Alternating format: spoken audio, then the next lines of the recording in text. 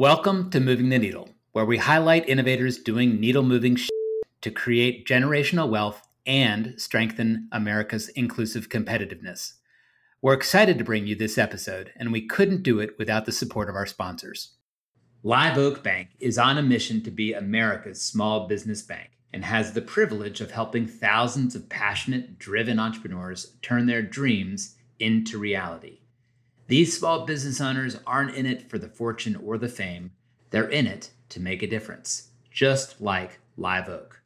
As the top SBA 7A lender in the nation, Live Oak works tirelessly to treat every customer like they are the only customer.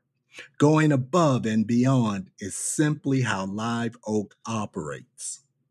They strive to deliver an experience different than what you typically expect from a bank. Their customers remain at the center of everything. You can learn more at liveoakbank.com.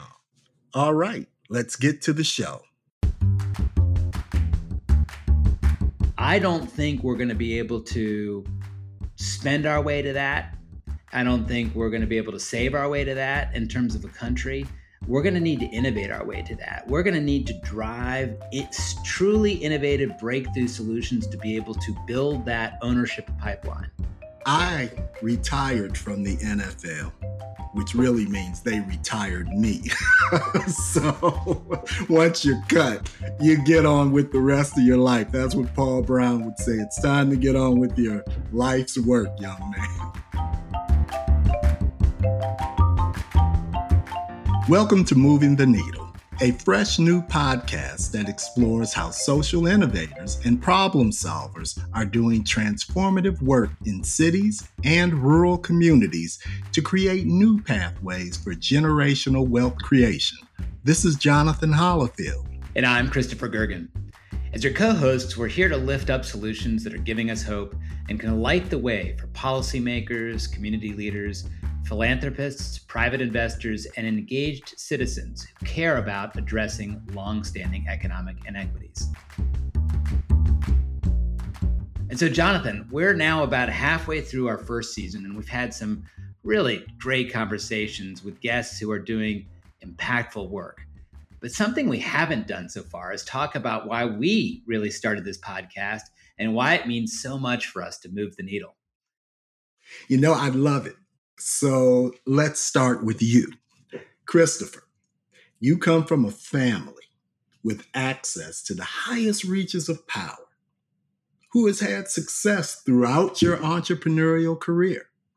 So why, as a white guy of privilege, did you want to join forces on a podcast talking about systemic inequities when that system probably benefits you most? You know, that's a great question, Johnathan, and super fair. And I think it's really important to understand a couple of different things. One is a little bit about my background.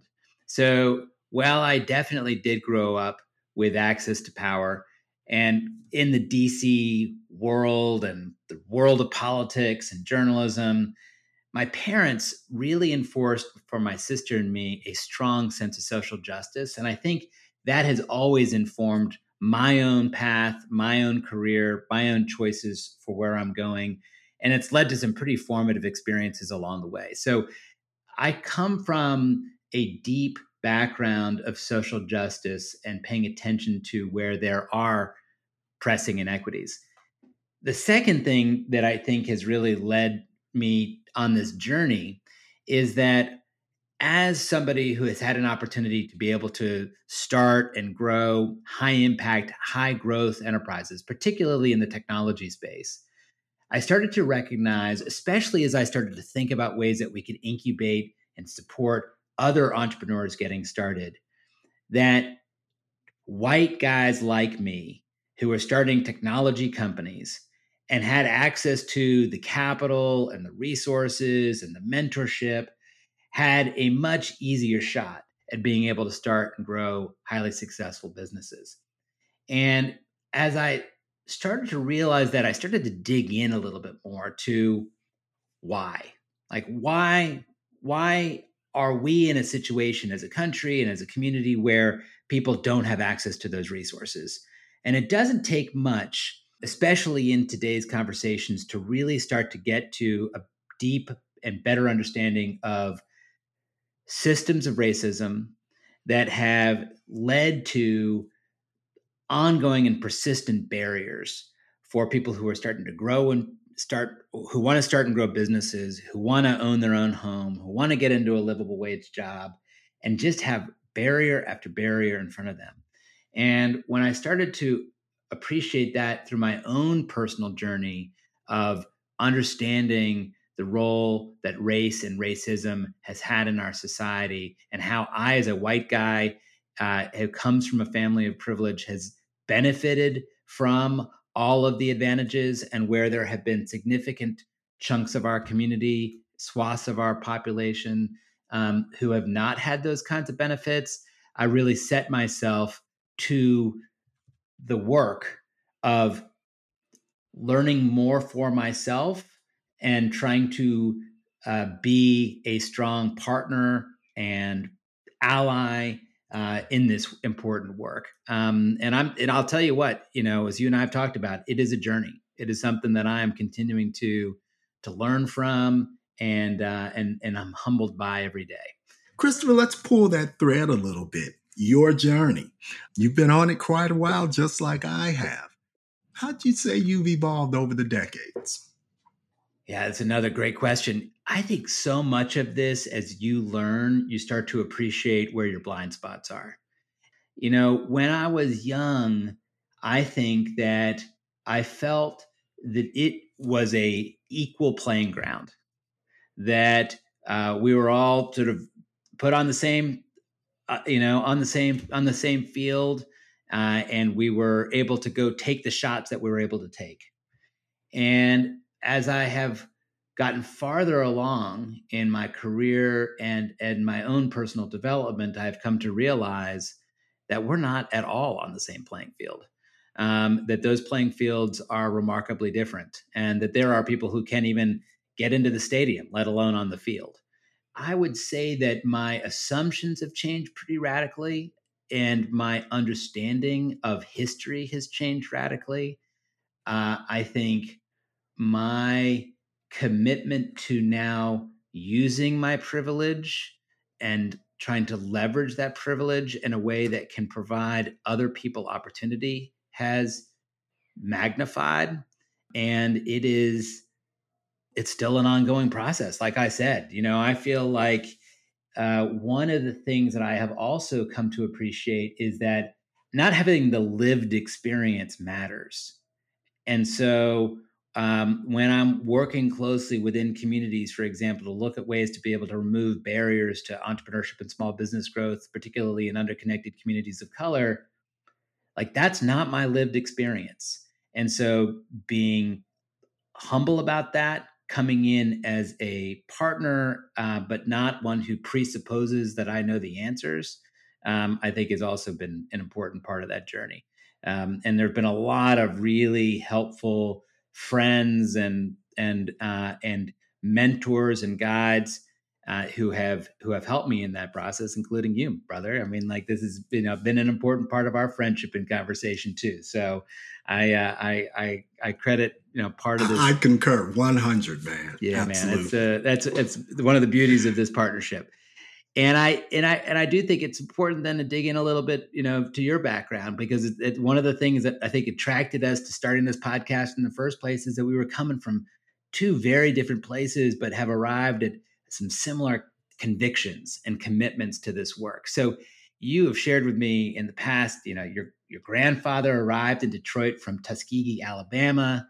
He was part of the first Great Migration, that for over a century, more than 100 consecutive years. When he arrived in Detroit, he was able to plug into the Ford Motor Company, and your family's been part of that company for the last 100 years. I mean, there's a deep, rich history that your family represents that is true of many Black families in the United States. Tell me about how that background and history has impacted you in your own journey.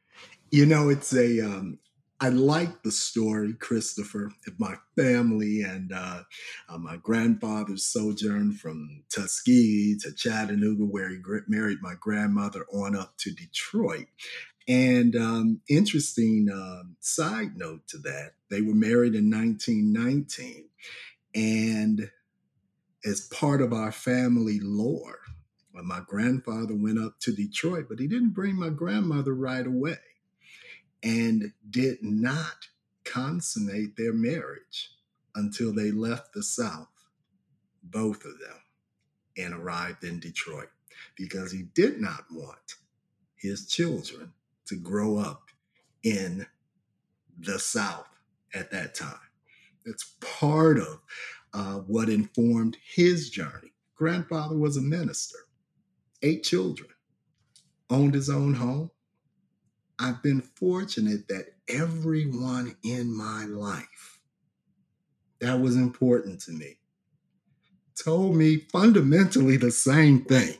You got to work hard. You got to show up. If you want a thing, you got to earn it. If you make debts, you got to pay them back. They were just fundamentally sound people. Everyone owned their own home. Everyone did had a life. And they were basic, fundamentally sound people who cared about the nation, cared about our family. It was the kind of thing that really informed my journey. So when I became, coming into, civic roles and so forth, and particularly around the broadly defined innovation economy, I brought a different lens. Digressing for a moment, you probably know this, Chris. I would have paused you there, Johnathan, because I figured like you just skipped over a fairly important, fundamental, foundational part of your career, which is, moving from Detroit ultimately to the University of West Virginia, where he played football, and then ultimately went on to the Cincinnati Bengals, where he played professional football. And then you decided, like, hey, I really want to get into civil rights and working with the NAACP. Like, I find that to be a very interesting path because it's like, okay, step after step after step, it feels like you're strengthening the hard work component, but then being able to start looking out and about and getting access to new kinds of opportunities that were presented. Talk us through that just a little bit. Yeah, and I want to be clear about something, Christopher. I retired from the NFL, which really means they retired me. So once you're cut, you get on with the rest of your life. That's what Paul Brown would say. It's time to get on with your life's work, young man. So I appreciate the booster. But family, always interested. My mother was very active in the community. She used to, go to civic meetings and so forth.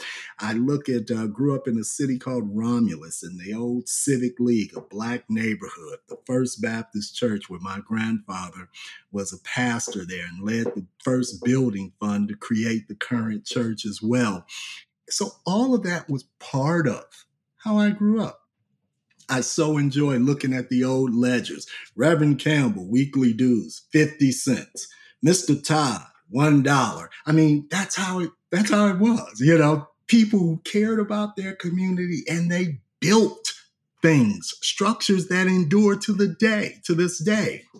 So I've always been interested in these kinds of things. And coming out of professional sports, continuing your education and always committed to there's more available, right?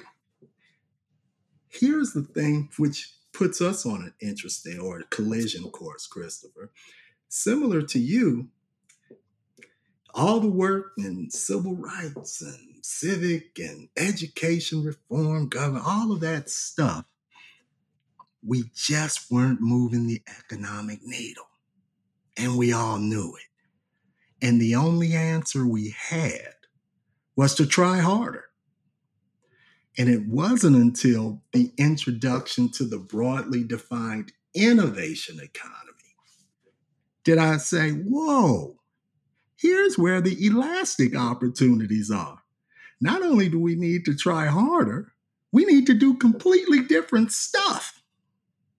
And that really put me on the path, changed the trajectory of my career, frankly, the trajectory of my life, bringing that informed lens to the innovation economy led to the work of the last generation that I've been happy to participate in, contribute to, and it all is in an effort for people to make their highest and best contributions. And generally, their highest and best contributions will lead to two things that will lead to a third: ownership of valued skills, which lead to ownership of fixed assets. And ownership of skills and ownership of fixed assets leads to generational wealth. Ownership is key. So much of equity is about fairness in our current dialogue. We don't talk about the ownership dimension of equity. And skills and assets, fixed assets, provide equity in the nation and in our economy. And that's where we'll close generational wealth gaps. Let's take a break. Today's episode is brought to you by SHRM. Our partners at SHRM, the Society for Human Resource Management, have created better workplaces by supporting diversity, equity, and inclusion throughout the world of work and society. It's why they developed the Together Forward at Work initiative to drive racial inequity out of the workplace. It's why SHRM made a capital commitment to support minority-owned business enterprises. And it's why they are partnering with us at Moving the Needle to support the call for inclusive economic development opportunities. Together, we can help workers realize their full potential in their work and in every aspect of their lives. So you can learn more at shrm.org. That's SHRM.org. Okay, back to the show. Let's get back to moving the needle. And that gets us, amen to that, 100% amen to that. And I think that gets us really into the meat of the subject here in terms of what we're trying to do with moving the needle, in terms of this conversation and the conversations we're having with other people. Because the challenge that we continue to see, as we know, is that premise is critical. But I don't think we're going to be able to spend our way to that. I don't think we're going to be able to save our way to that in terms of a country. We're going to need to innovate our way to that. We're going to need to drive truly innovative breakthrough solutions to be able to build that ownership pipeline, right? And to create the type of generational wealth you're talking about. And the challenge that I continue to see, and we can talk about some of those persistent economic inequities because the numbers are just not moving, as we've talked about, across so many different data points, is that too infrequently are we actually taking a systems-based approach to address these issues, right? So, you've written incredibly eloquently and right on the money in your book, The Future Economy, Inclusive Competitiveness, about the critical importance about our cities, our regions, and our country becoming inclusively competitive. And to be inclusively competitive, you need to be able to have that ownership of skills that leads to ownership of assets, which actually starts to move the needle towards generational wealth creation. But there's no way we're going to be able to do that with rifle shot programs. It actually is going to be a holistic approach that these communities need to take to be able to think about, all right, what are the systems that need to be in place? How do we get our talent pipeline lined up with opportunity? How do we make sure that those opportunities are truly inclusive and equitable by nature? How do we make sure that the capital flows are coming in the right direction in order to enable that to really take off and grow? How do we make sure that the data is demonstrating what the return on that investment is so we can get more capital flowing into that work? So what's your thought in terms of how can we sort of really address the complexity of these challenges and take on some of these persistent challenges in a way that really is going to move the needle generationally. Christopher, I think your initial comment really sets the right stage. Think about what we've done as a country, and in some cases, as a global economy. We've built regionally based innovation and entrepreneurship ecosystems. And while the ecosystems are not magic, they tend to perform better than singular programmatic solutions. Those ecosystems are not very diverse. In underserved communities, largely absent any ecosystem or system based approach to anything. Hundreds and hundreds and hundreds of singular impact programs with no intermediary hub anchor enabling function that nurtures the entire system. Yep. We have those functions in the innovation economy.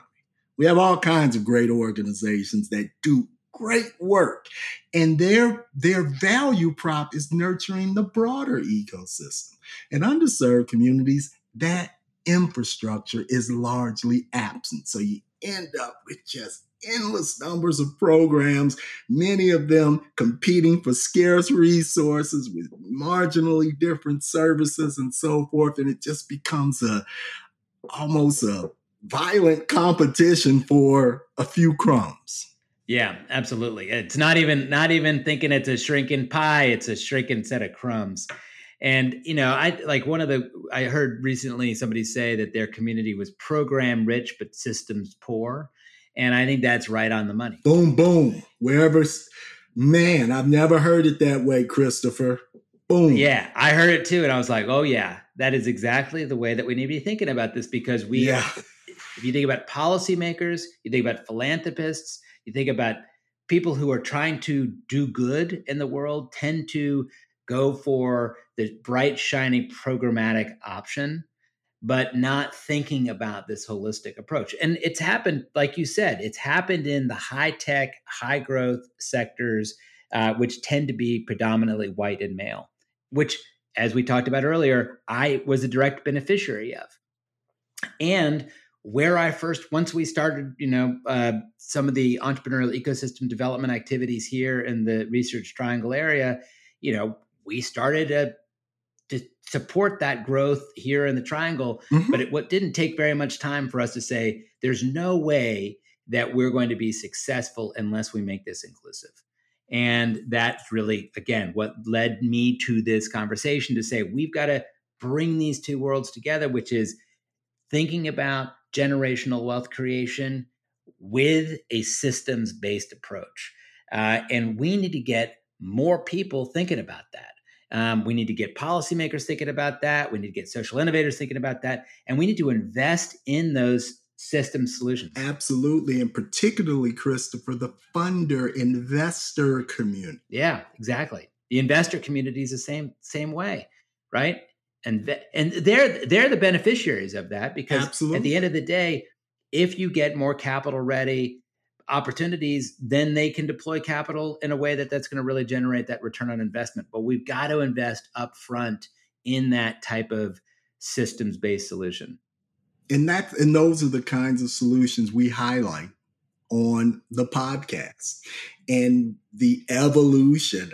And frankly, it is a bit of a trust as well, that investor funders oftentimes invest in mission work for the innovation economy. We have great intermediary organizations that do mission. When it comes to underserved organizations, they fund singular programs with the report out how many individuals served.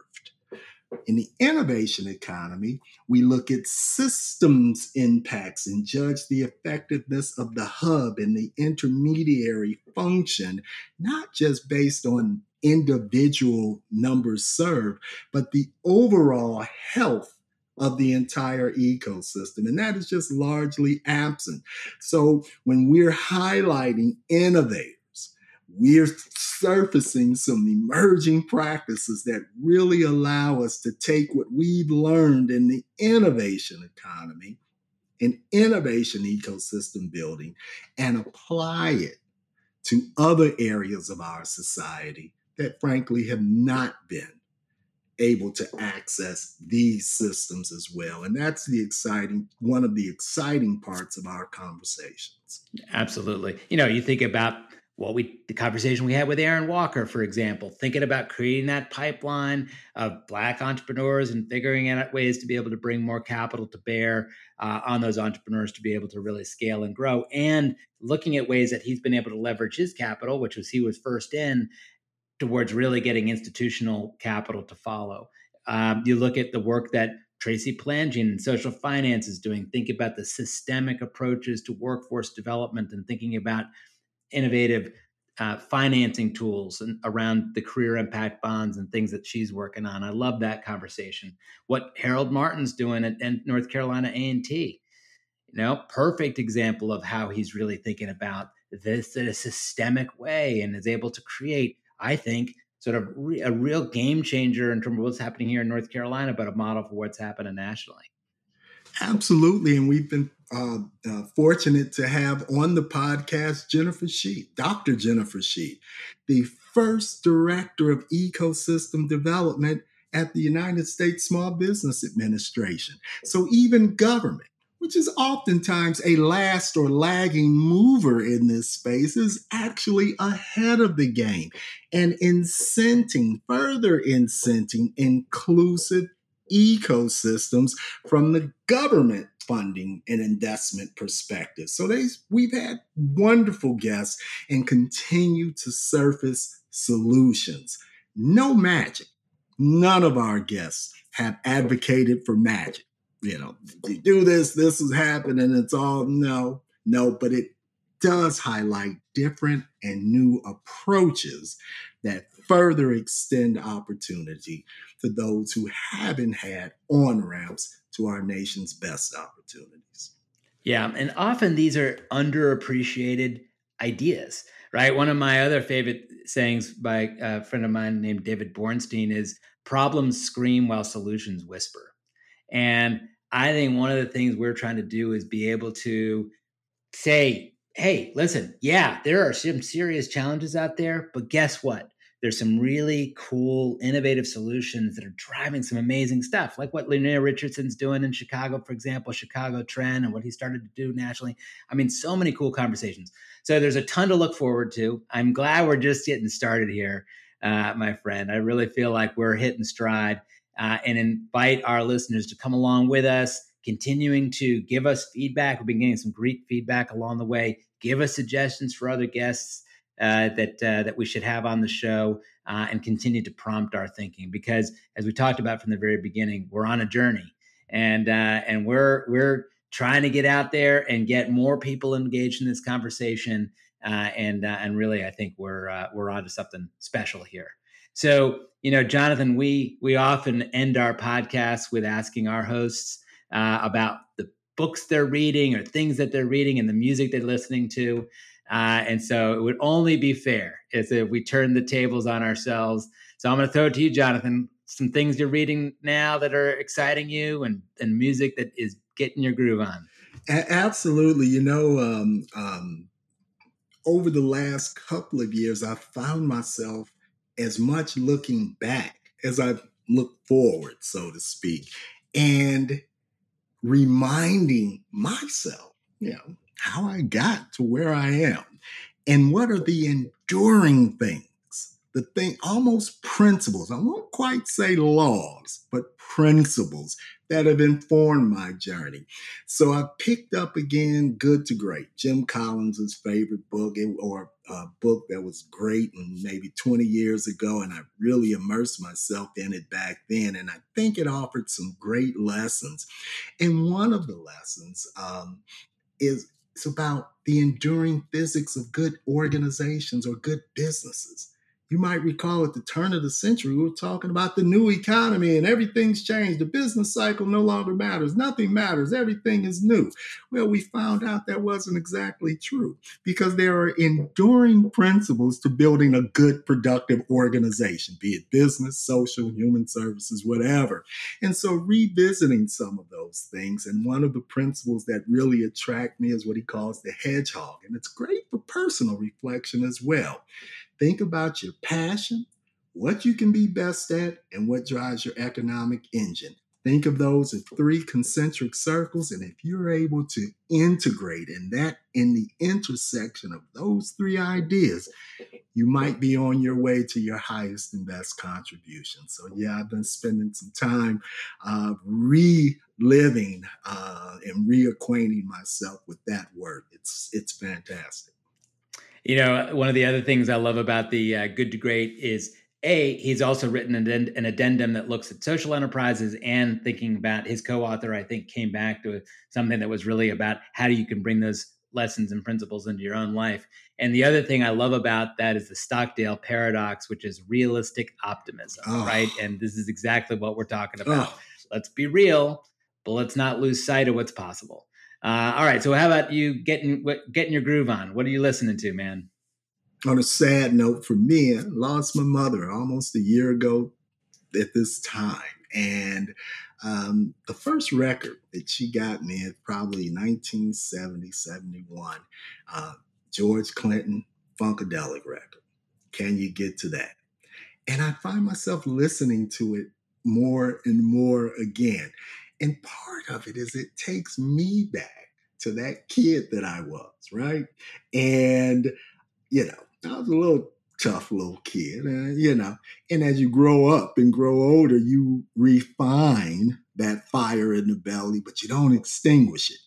And a constant check-in does me well. And probably my favorite line from that song is, you live your life on credit. When your loving days are done, checks you sign with loving kisses, come back later signed insufficient funds. So you better invest in loving relationships before you need to draw down those deposits. So that's just an example. I love, my 80s hip hop, Run DMC, Cool Mode. I'm probably stuck there, but what it does for me is remind me of that, who I grew up as and that kid that I was, and never lose contact. Yeah, I love it, man. Little wisdom from George Clinton and Parliament Funkadelic, man. Yeah, that's my point.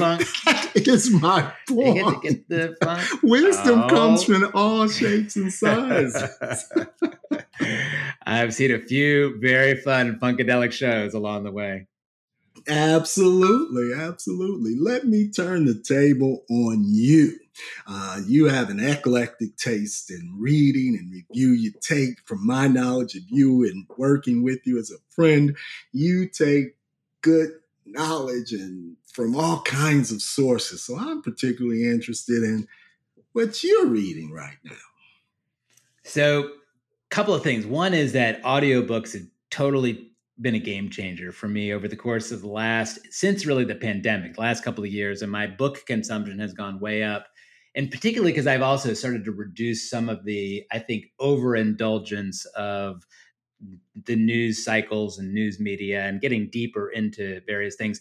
And like you, I actually have been looking backwards and I've been looking forward. So I got a couple of books that have really sort of gotten me thinking a lot more deeply. One goes back to the conversation we were having at the beginning of this show in terms of my own learning journey, and actually relates very much to your own personal history.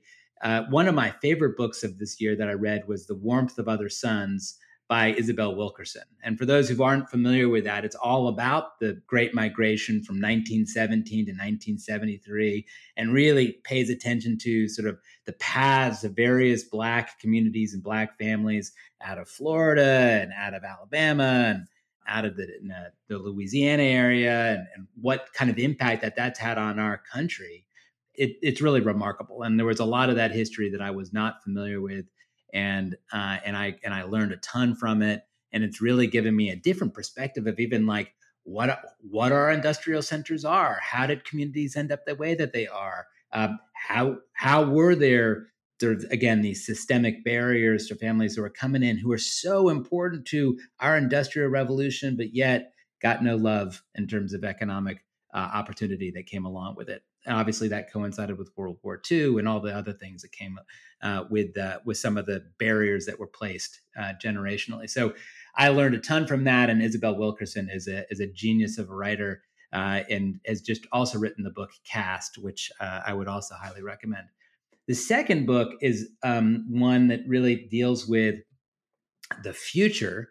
A guy named Kim Stanley Robinson is getting to be a very well-known science fiction writer. I like science fiction because it gives an opportunity to sort of imagine what a future would be. Now, most science fiction, as people know, tends to be pretty dystopic, tends to be thinking about how we're going to blow ourselves up and how our entire world is going to come apart at the seams. And one of the things that I learned along the way is that, there's a difference between dystopia and utopia. And actually, some ways that people have described it is that you can be the same conditions, but that dystopia is where people fight against and turn against one another, and utopia is when people work with one another. Mm-hmm. So Kim Stanley Robinson calls himself a utopian science fiction writer, even though the beginning of the Ministry of the Future, which is a book that he came out with a couple of years ago, starts in a very bleak place from a climate change perspective, where there is a wet bulb moment and millions of people die in India, but it galvanizes a collective response to climate change. I read it actually in parallel with Bill Gates's book, How to Avoid a Climate Disaster. The Ministry of the Future by Kim Stanley Robinson is a really interesting book, and how he talks about how these ideas could actually be applied to trying to address climate change and climate resilience in the future. So I got a lot out of that book as well.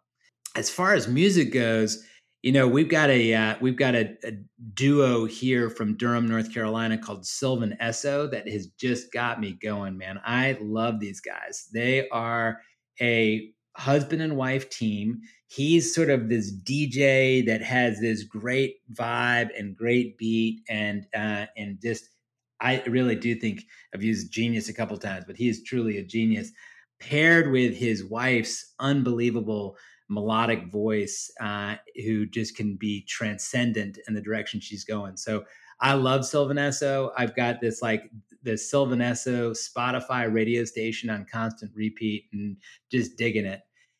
And then I also have been doing I love to swim, as you know, and I recently got these headphones that you can use while you're swimming, and I love like deep house chill music, like that is just gets you into this vibe and gets you into this like great groove while you're swimming or while you're doing anything, while you're working. And so somebody turned me on to these YouTube playlists that you can go to YouTube, and there are playlists there, and they're like an hour plus long of DJ sets. And I'll give you one, like I just downloaded this organic Afro flamenco house mix that is badass. It's super cool. So it's got this great vibe to it. I find myself grooving on that, especially when I'm swimming and I'm digging it. So I've been moving in some new and different directions. So maintaining that eclectic feel for it all. Very good. Very good. There's an underlying rationale based on what we both need at this point. I need to stay connected to the enduring physics of what it takes to be a contributor in the world. Maybe you need something different at this point. Yeah, man. Like I recently turned 50, and my mantra is to be strong, grounded, and grateful. And I'll tell you, it has served me well. Stay fit, stay grounded, especially through meditation and yoga, and be grateful for what we got. And I got to tell you, Johnathan, I'm deeply grateful for this journey we're on, brother. And I'm excited that we're doing this podcast together.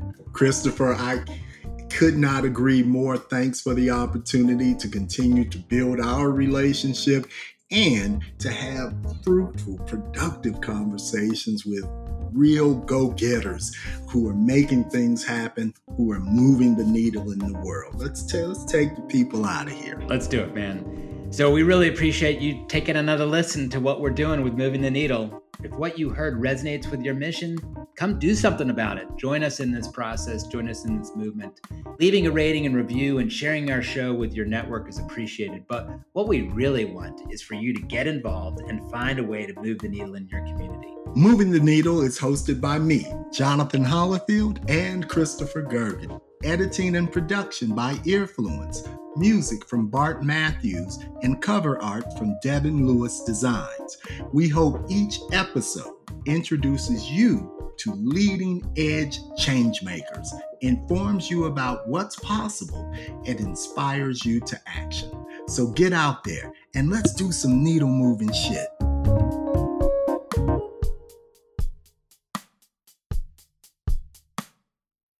Hey everyone, if you like this podcast, we have a couple of books for you. The first one is written by me, Johnathan Holifield, called The Future Economy and Inclusive Competitiveness: How Demographic Trends and Innovation Can Create Economic Prosperity for All Americans. In this book, I answer the question, can America win its economic future? The answer is an emphatic yes. But I have concerns. Our nation is facing unprecedented global economic challenges. Although the economic narrative of the 20th century, in many ways, served America well, it will not, indeed, it cannot meet the needs of the 21st century. Today, we need all hands on deck, particularly those who have not competed well in our nation's best opportunities: Blacks, Latinos, rural humans, and others. In this book, I lay out an exciting way forward for America to inclusively compete to win the future. That's The Future Economy and Inclusive Competitiveness, which you can find on Amazon or movingtheneedle.solutions.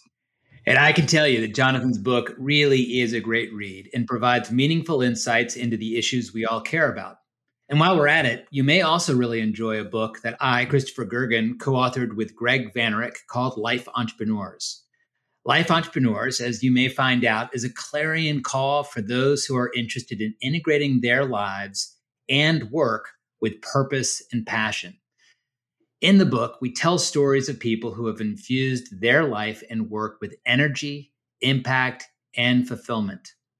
In writing Life Entrepreneurs, we had deep conversations with 55 life entrepreneurs who have intentionally and creatively designed their lives to be able to create truly extraordinary impact in the world and deeply fulfilling lives for themselves. We had a great time writing this book, and its lessons have impacted every aspect of my own life and the thousands of readers who have checked it out. So you can check out Life Entrepreneurs for yourself on Amazon or movingtheneedle.solutions.